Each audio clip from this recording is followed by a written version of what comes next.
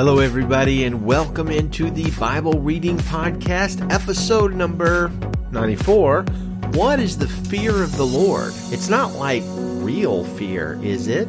So happy Wednesday, friends. Today is officially episode 94, but only because I messed up yesterday and skipped a number, and I'm not able to really go back and correct that. Therefore, episode 92 never officially existed, or maybe it did and had the 8 secrets of humanity in it, but the Illuminati got a hold of it and deleted it. The Illuminati, they're always messing up things like podcasts in the world and stuff, alas. Speaking of numbers, today is day number 15 of shelter in place for us in Central California. I heard a lot of criticisms around the country, some of them kind of extreme and honestly a little absurd, and even some calling for violence for that move when it happened, but it actually seems to have kept cases on a lower level here for now, which I think is actually a blessing. I'll be honest with you, I never thought I'd see the day when I would defend a broad-reaching government order to stay sheltered in place,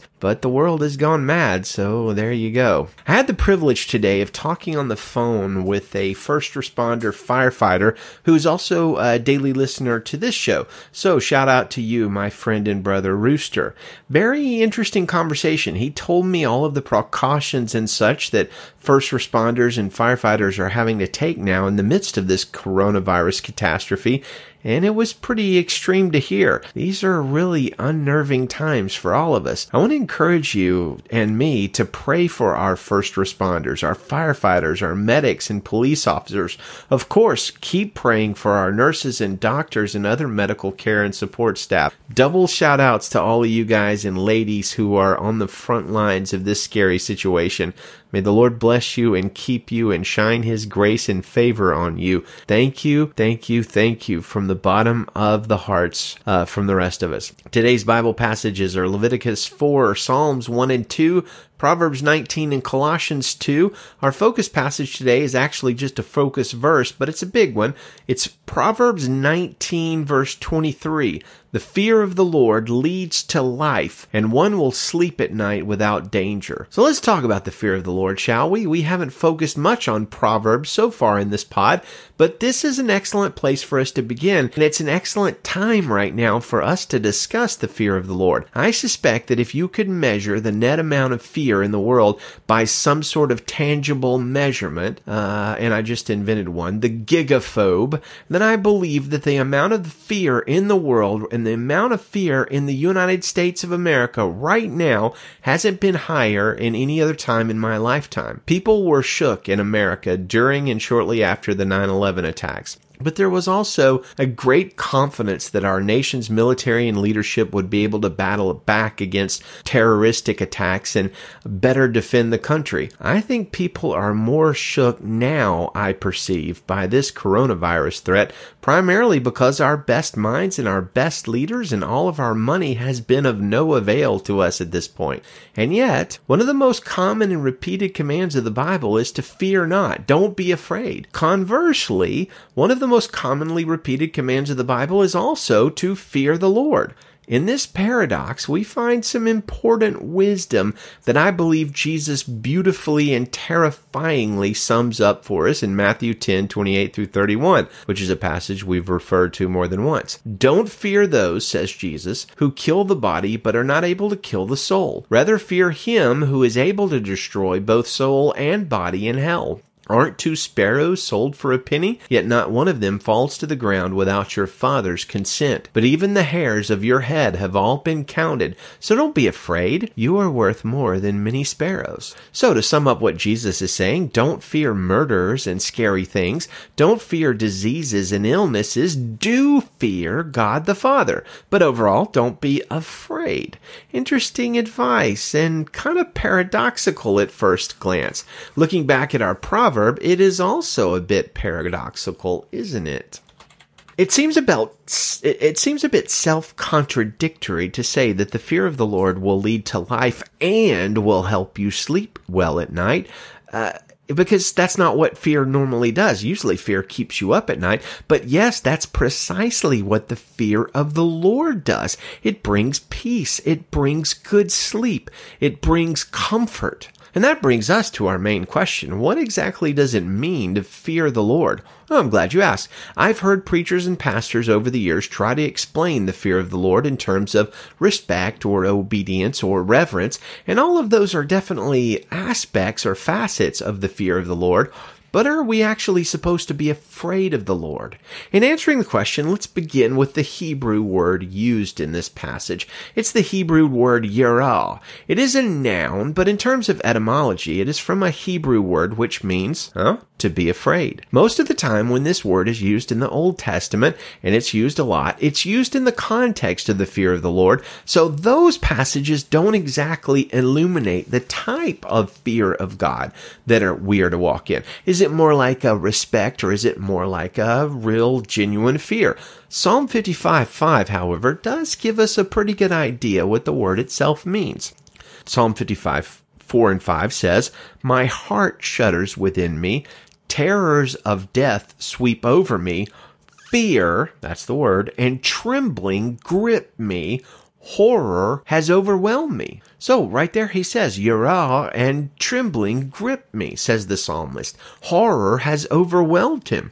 I'd say that's a pretty good indication that the fear of the Lord means exactly like what it sounds like it means. Now, the fear of the Lord is also mentioned several times in the New Testament, such as in Acts 9:31, where it says, "The church throughout all Judea, Galilee, and Samaria had peace and was strengthened, living in the fear of the Lord, and encouraged by the Holy Spirit, and increased in numbers." There's that paradox again. That's almost contradictory statement.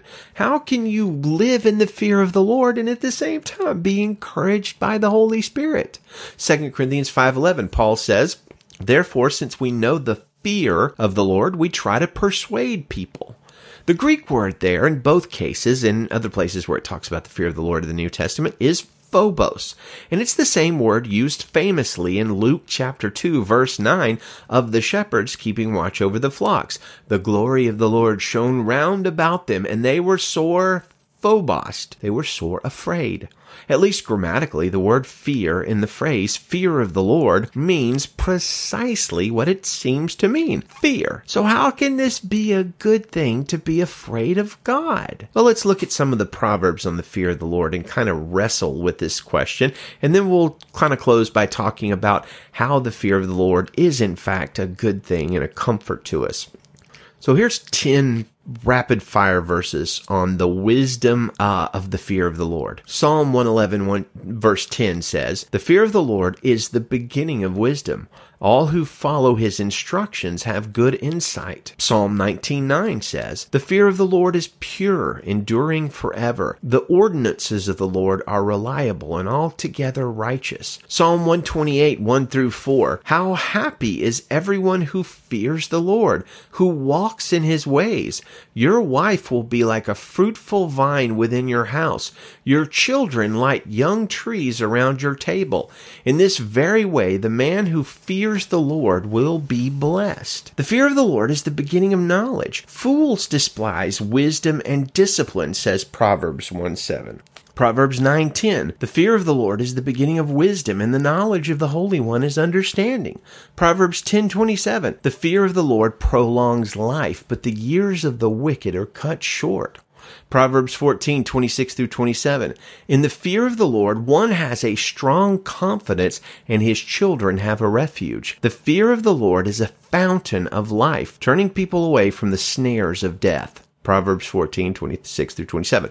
Proverbs 16:6, "Iniquity is atoned for by loyalty and faithfulness, and one turns from evil by the fear of the Lord." Proverbs 31:30, "Charm is deceptive and beauty is fleeting, but a woman who fears the Lord will be praised." Finally, Ecclesiastes 12:1, "When all has been heard, the conclusion of the matter is this: fear God and keep his commandments, because this is for all humanity." So that's quite a bit of scripture. Do you notice how often the fear of the Lord is connected with fleeing from evil and being protected by God? Here's what I think is going on. Consider these 4 proverbs out of dozens. Proverbs 11:4, "Wealth is not profitable on a day of wrath, but righteousness rescues from death. Proverbs 11:8, the righteous one is rescued from trouble. In his place the wicked one goes in. Proverbs 12:7, the wicked are overthrown and perish, but the house of the righteous will stand. Proverbs 14:11, the house of the wicked will be destroyed, but the tent of the upright will flourish. There are dozens and dozens more proverbs like this. Beyond question, the teaching of the Bible is that God protects the righteous. In Christ, we're not made righteous by our own acts, but by the sinless perfection of Jesus. That doesn't mean, however, as Paul is quick to note, that Christians have a license to sin. God forbid. Old Testament followers of God were called to righteousness and were protected when they obeyed and pursued the Lord. The same is true for New Testament believers. We are not saved by works of righteousness, but by Jesus. That said, however, sin is still a deadly danger to New Testament Christians, one that modern Western Christians, especially in America, have not paid nearly enough attention to. James is very stark in his warning when he says, each person is tempted when he is drawn away and enticed by his own evil desire. Then, after desire has conceived, it gives birth to sin, and sin, when it is fully grown, it gives birth to death. That's scary. As I've told you before, I don't know why this plague of coronavirus is shaking the world. I am confident, however, in how we should respond to it, and I believe that this response is from the Lord and what His Holy Spirit right now is saying to the churches. We must repent. We must turn from our sins, large and small. We must consider our ways and ask the Lord to search us and repent from anything He brings to mind. How does the fear of the Lord fit into repenting?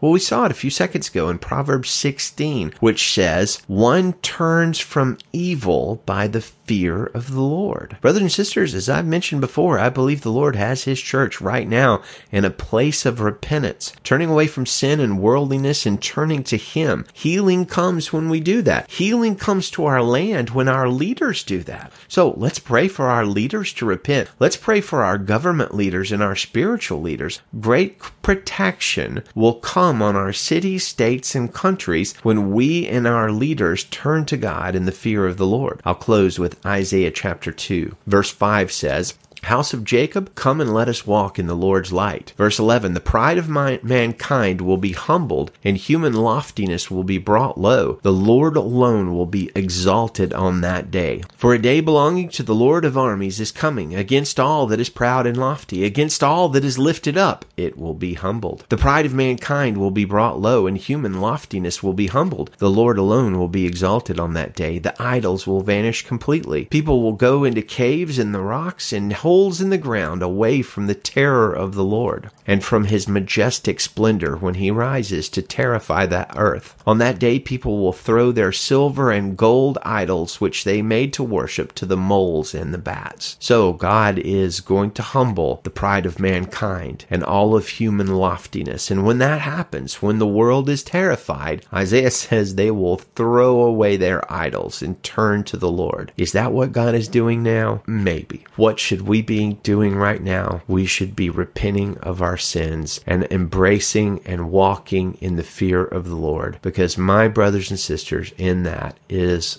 life. Now let's read Leviticus chapter 4 verse 1. Then the Lord spoke to Moses, tell the Israelites, when someone sins unintentionally against any of the Lord's commands and does anything prohibited by them, if the anointed priest sins, bringing guilt on the people, he is to present to the Lord a young unblemished bull as a sin offering for the sin he has committed.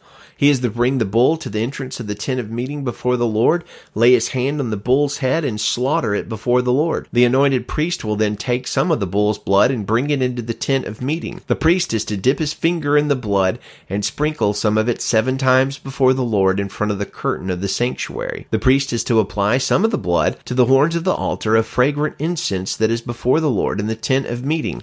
He must pour out the rest of the bull's blood at the base of the the altar of burnt offering that is at the entrance to the tent of meeting. He is to remove all the fat from the bull of the sin offering, the fat surrounding the entrails, all the fat that is on the entrails, and the 2 kidneys with the fat on them at the loins.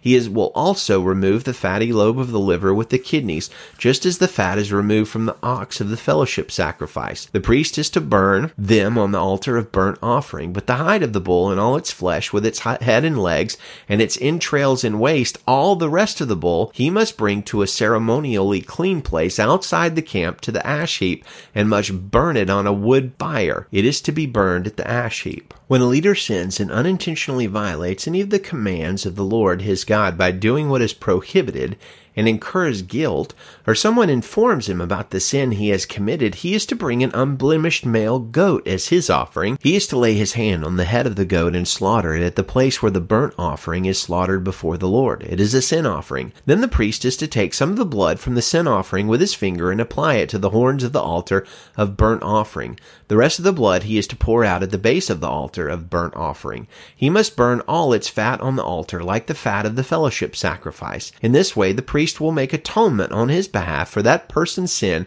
and he will be forgiven. Now, if any of the common people sins unintentionally by violating one of the Lord's commands, does what is prohibited and incurs guilt, or if someone informs him about the sin he has committed, then he is to bring an unblemished female goat as his offering for the sin that he has committed. He is to lay his hand on the head of the sin offering and slaughter it at the place of the burnt offering.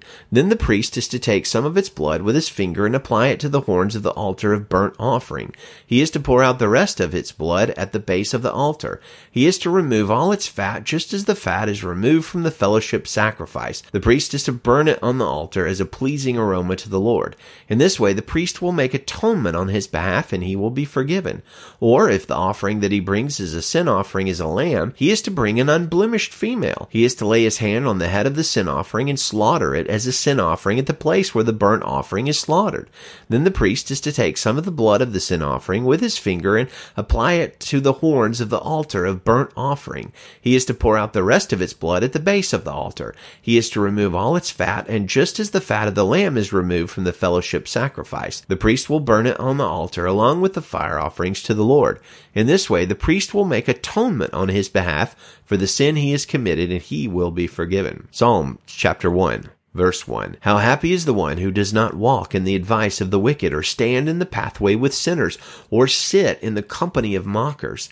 Instead, his delight is in the Lord's instruction, and he meditates on it day and night. He is like a tree planted beside flowing streams that bears its fruit in its season, and whose leaf does not wither. Whatever he does prospers. The wicked are not like this. Instead, they are like chaff that the wind blows away. Therefore, the wicked will not stand up in judgment, nor sinners in the assembly of the righteous. For the Lord watches over the way of the righteous, but the way of the wicked leads to ruin. Psalm chapter 2. Why do the nations rage and the peoples plot in vain? The kings of the earth take their stand, and the rulers conspire together against the Lord and his anointed one. Let's tear off their chains and throw their ropes off of us.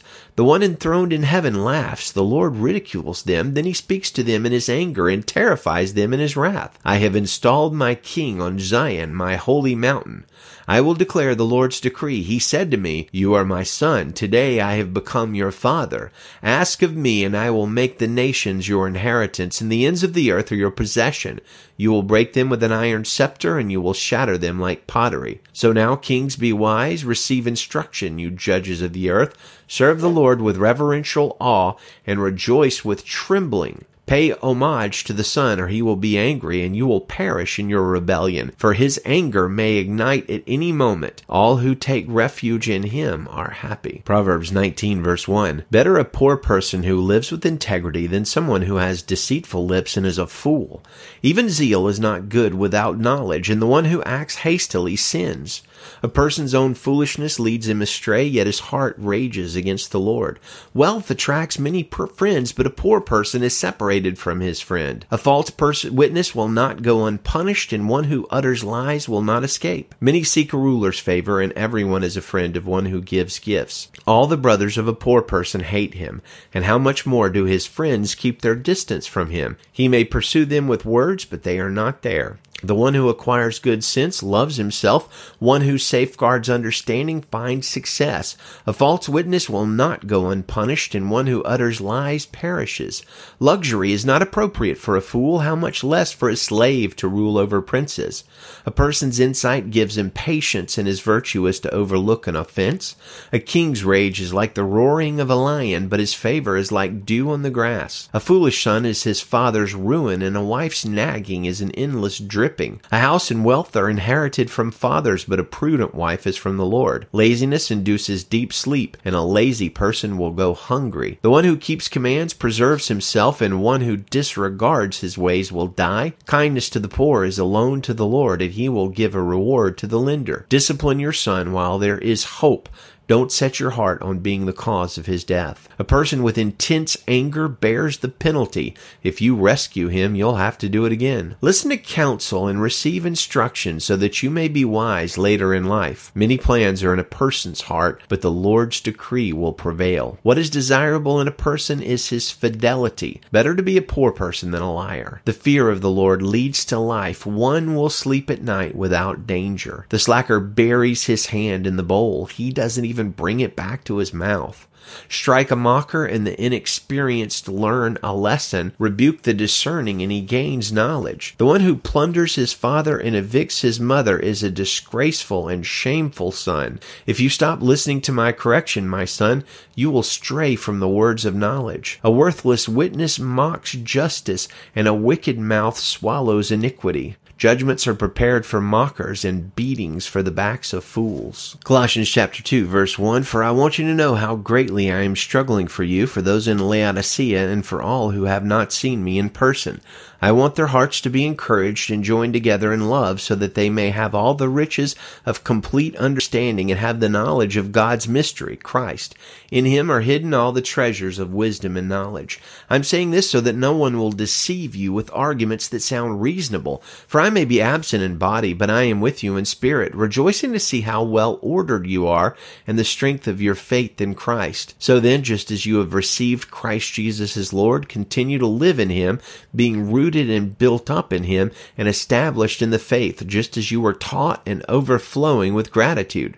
Be careful that no one takes you captive through philosophy and empty deceit based on human traditions, based on the elements of the world rather than Christ. For the entire fullness of God's nature dwells bodily in Christ, and you have been filled by him, who is the head over every ruler and authority. You are also circumcised in him with a circumcision not done with hands, by putting off the body of flesh in the circumcision of Christ, when you were buried with him in baptism, in which you were also raised with him through faith in the working of God, who raised him from the dead. And when you were dead in trespasses and in the uncircumcision of your flesh, he made you alive with him and forgave us all our trespasses. He erased the certificate of debt with all its obligations that was against us and opposed to us, and has taken it away by nailing it to the cross.